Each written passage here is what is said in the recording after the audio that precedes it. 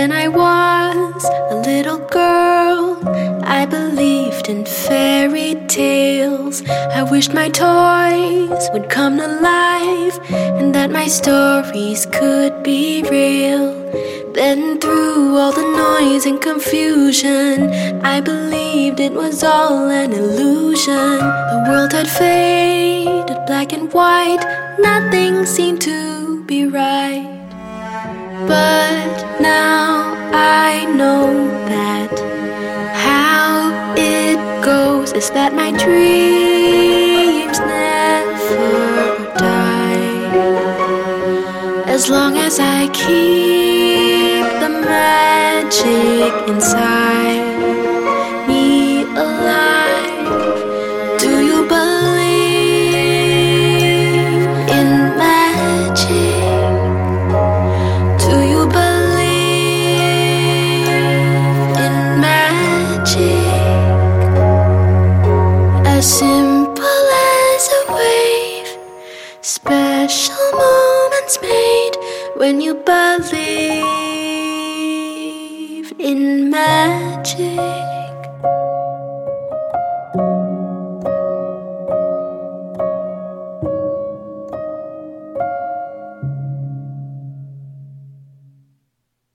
Previously in episode 4, Joe's mother was emotionally drained and anxious when she discovered that Joe knew all about the creatures. Back in Scotland, things went pear-shaped when 2 elves crept into Joe's bedroom and stole her copper bangle. Iki dashed out of the window after them, causing the Mac creatures to follow, screaming in a war-type rage. Iki discovered the underground kingdom of the Dark Elves. Many hours went by and nobody heard any news. Joe started to shake and cry. This was a nightmare. The first light of day was peeking over the moors, and Joe and Mary found themselves exhausted and anxious. The birds across the moors started to chirp their morning calls. Mary put on the kettle. It had been a long, sleepless night. Seamus had taken off, determined to help find Iki and the stolen bangle. Mary was worried about his welfare. She never said anything to Joe. Under the ground, the Dark Elves chuckled heartlessly as they put the bangle on top of their pile of stolen goods. They had managed to get away from Iki, and that was an achievement. Seamus and the others were still running along towards the underground home of the elves. They weren't sure where the entrance was. It didn't matter. They were going to find them and win the battle. The large MacGulper galloped ahead and was quite prepared to jump down the hole first if needed. They just had to find the right entrance to the world below. As they strode purposefully, the wind took up and the ground squished under their feet. Seamus ran forward to join the leader and unbelievably managed to fall over an exhausted, wet and sorry Iki. What would you be doing here all by yourselves? Are you right? You're covered in slime and look terrible. Iki looked sideways. Of course she was in a mess, considering she'd been running after 2 horrid elves. What does he think she was doing? Cranky and angry with everyone, Iki started to cry because she had not caught them. Seamus felt terrible because he had asked such a stupid question, and Iki was tired and emotional. The small Slurpit Downs was a great help to the townspeople. She knew where the entrance was and had guided them right to the entrance. They threw down a huge, thick rope and started to descend into unknown territory. One by one, they descended, and soon the hole was filled with angry, fighting creatures. When they came to the door, their plan was to bang it down with everybody's weight. 1, 2, 3, open the door. It didn't budge, and that fueled their intent to achieve their goal. Everybody was about to ram the door again when it opened. The door opened up to a world of dark elves, mischief, and a town of dark secrets. Giggles once again could be heard, and red eyes darted backwards and forwards, causing panic amongst the creatures. Seamus seemed to gain enormous strength and courage and marched ahead intent on finding the bangle, his breath hot and snorting from his nose and his eyes focused in front of him. The elves were alarmed and shouted for help as Seamus ran as fast as he could and grabbed one of the terrible two. Let me go, you stupid, skinny, ugly creature. Get out of our land and go back to where you all belong. Seamus didn't let go and demanded to be shown where all of the town's stolen goods were. Back at the town, Mary and Joe were concerned that hours had passed and still no news.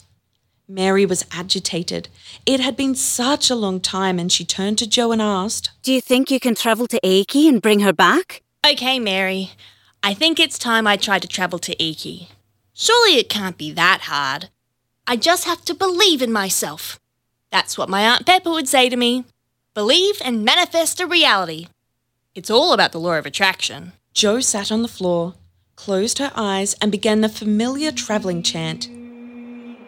Nothing happened. So she tried again with all her might. All of a sudden, the room started to swirl and her head became dizzy.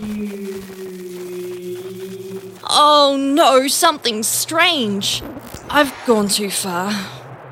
Where will I end up? Where am I going? Looks like I've managed to do what Iki did, and it's not at all comfortable. Spinning and rocketing at the speed of light, Joe was thrown violently towards Earth. Thankfully enough, Joe found herself landing headfirst into a hay wagon.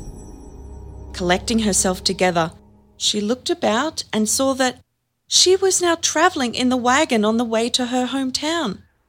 Joe had managed to travel directly back to Australia. Her shoulders dropped and she relaxed. Home! Just where I need to be. Thank goodness for the eucalypts, the brown grass and the kookaburras laughing. Oh no, what about Iki? I not only travelled myself for the first time, I managed to get myself home. Joe needed to get home, calm down, and change into appropriate clothes. Winter clothes in a hot Australian summer didn't match. Hopefully her mother was at work and the house was empty so that she could change and disappear into the bush. She needed to see Aunt Pepper. It wasn't long before she reached the front gate and Band-Aid came running up to her, eager to receive some attention. Band-Aid, calm down and stop jumping on me. It's as if I've been away for years. The house looked a little tattered. The garden needed a lot of attention. The grass was tall and all the garden beds were messy. Weeds had taken over and most of the plants needed water. Joe was confused. She didn't recall the house being in such a mess before she left. Opening the front door, she noticed that the flowers on the dresser in the hall were dead and the carpet was dusty and faded. Something is terribly wrong. Everything seems mixed up. She slowly walked up the stairs. The house felt a little creepy. It was as if it had been vacant for many years. Cobwebs hung from the stairwell light. There was scattered mice poo everywhere. It smelt damp and unwelcoming. Her mother had always been particular about keeping the house spick and span. Joe started to get upset. She was worried that something had happened to her mother. Maybe she was ill in hospital, and where was Jeffrey? Eventually, she arrived at the entrance to her bedroom. She walked in slowly, frightened at what she might see. Everything had been packed up. There wasn't anything around that even gave a hint that this had been her room. No toys, no bedclothes, nothing to give her comfort. The room was bare. Shocked and trying not to believe what she was seeing, Joe decided to go downstairs and check out the kitchen. That was the room they had spent many hours chatting over cups of tea. Surely something would be there that could give her a clue as to what has happened. The kitchen was also empty of anything familiar. Not a cup or saucer or even the kettle to be found. Looking around, Joe's fears came alive. What year was this, and what was the time? Come to think of it, Band-Aid is looking quite old. And where is Tim Tam? He's usually lying around or whining to be fed. Joe's heart began to race. She felt quite faint. She had to be in some kind of nightmare.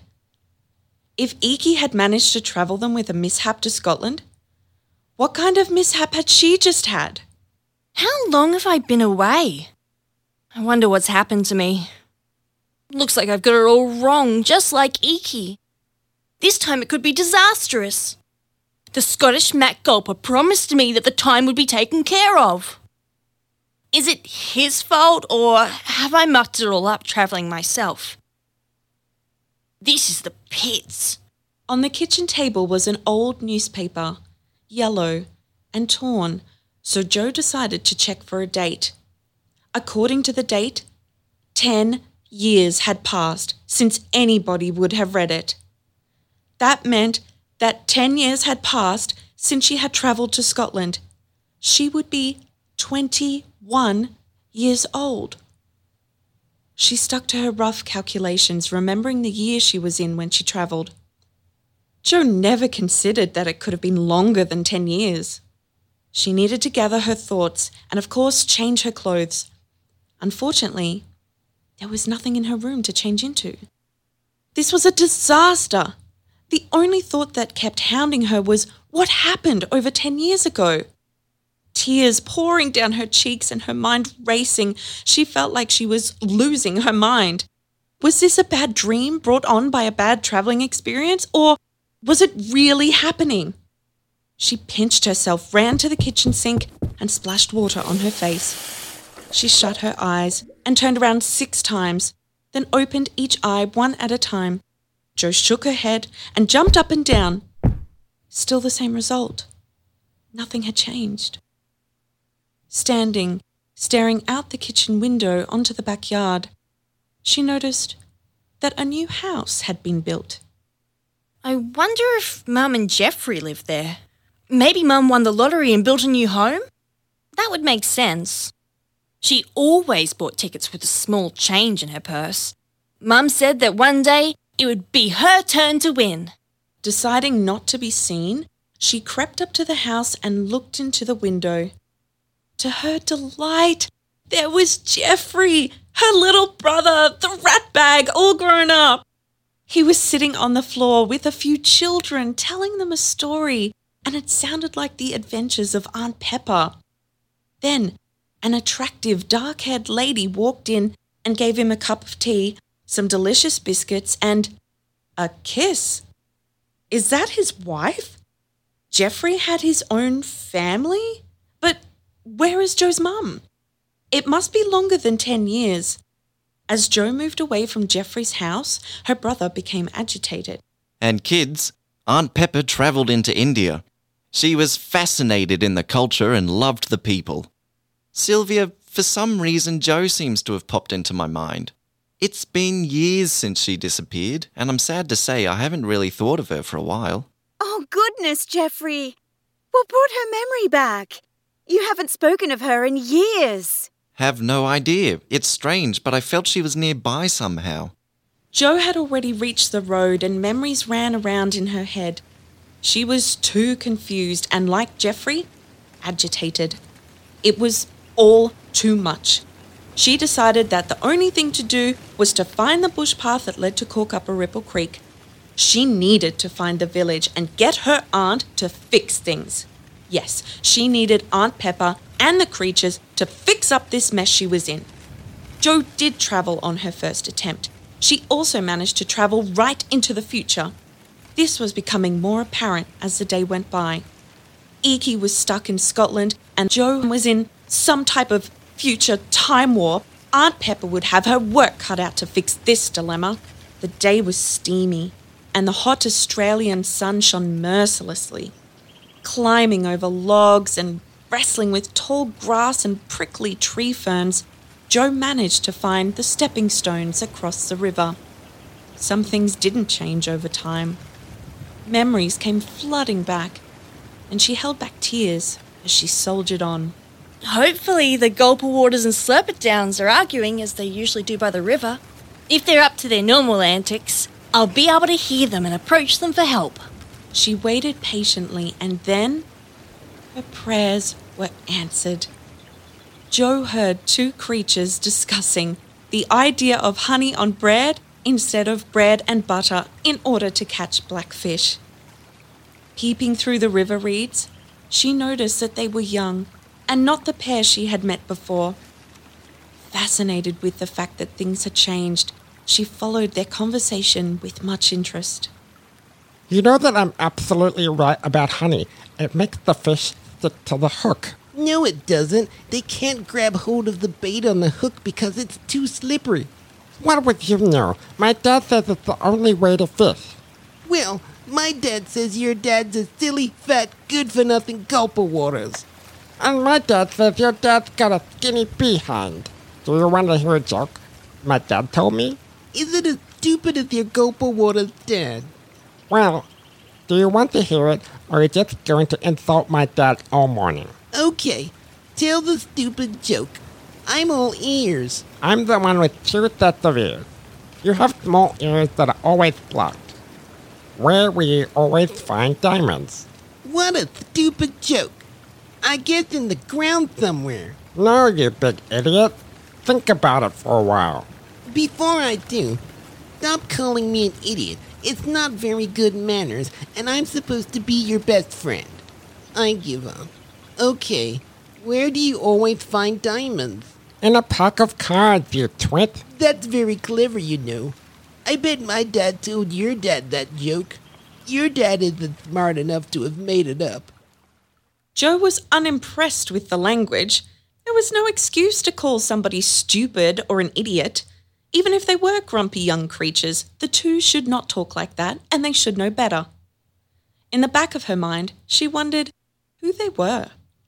Once again, the two started thumping each other with gum tree branches, pretending they were having a sword fight. Jo laughed. It was good to be home. She just needed to be home at the right time. The light was fading and the bush started to become cold. Jo was happy that she hadn't changed from her warm clothes. You just have to have a win sometimes. Jo made the decision to travel into the village. She told herself to be less aggressive with her efforts and took a deep breath, relaxed and concentrated. Sitting cross-legged, she prayed that everything would go the right way this time. Absolutely nothing happened. She tried again. Nothing happened. What on earth is going on? It's just not fair. I managed to travel before. What do I have to do to get anything right? The two creatures heard her plight and crept up towards her to see what was going on. My dad said that years ago he met a Joe girl and she was his best friend. You just copy everything I say about my dad. No, I don't. You always seem to know what I'm going to say. How does that work? Jo was sitting with her eyes closed. The contorted face she was making amused the young creatures. She wants to travel into our village. Let's travel her, and she will think she did it. It would be funny to trick her into thinking she did it. Do you think that we will get into trouble with our dads if we do? Don't be stupid. Nobody will know we did it. Wiggle your ears and touch your toes. Let's travel the girl and nobody knows. Jo felt the usual spinning and dizzy sensation. Next thing she felt was the wind blowing around her ears. She was thrown down onto the grass right next to the meeting place.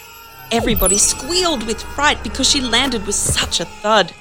Gulperwaters and Slurperdowns raced to help the girl as they were worried she might have been hurt. An old lady hobbled towards the girl with a shocked expression on her face. It was Aunt Pepper. Jo, my dear, is that you?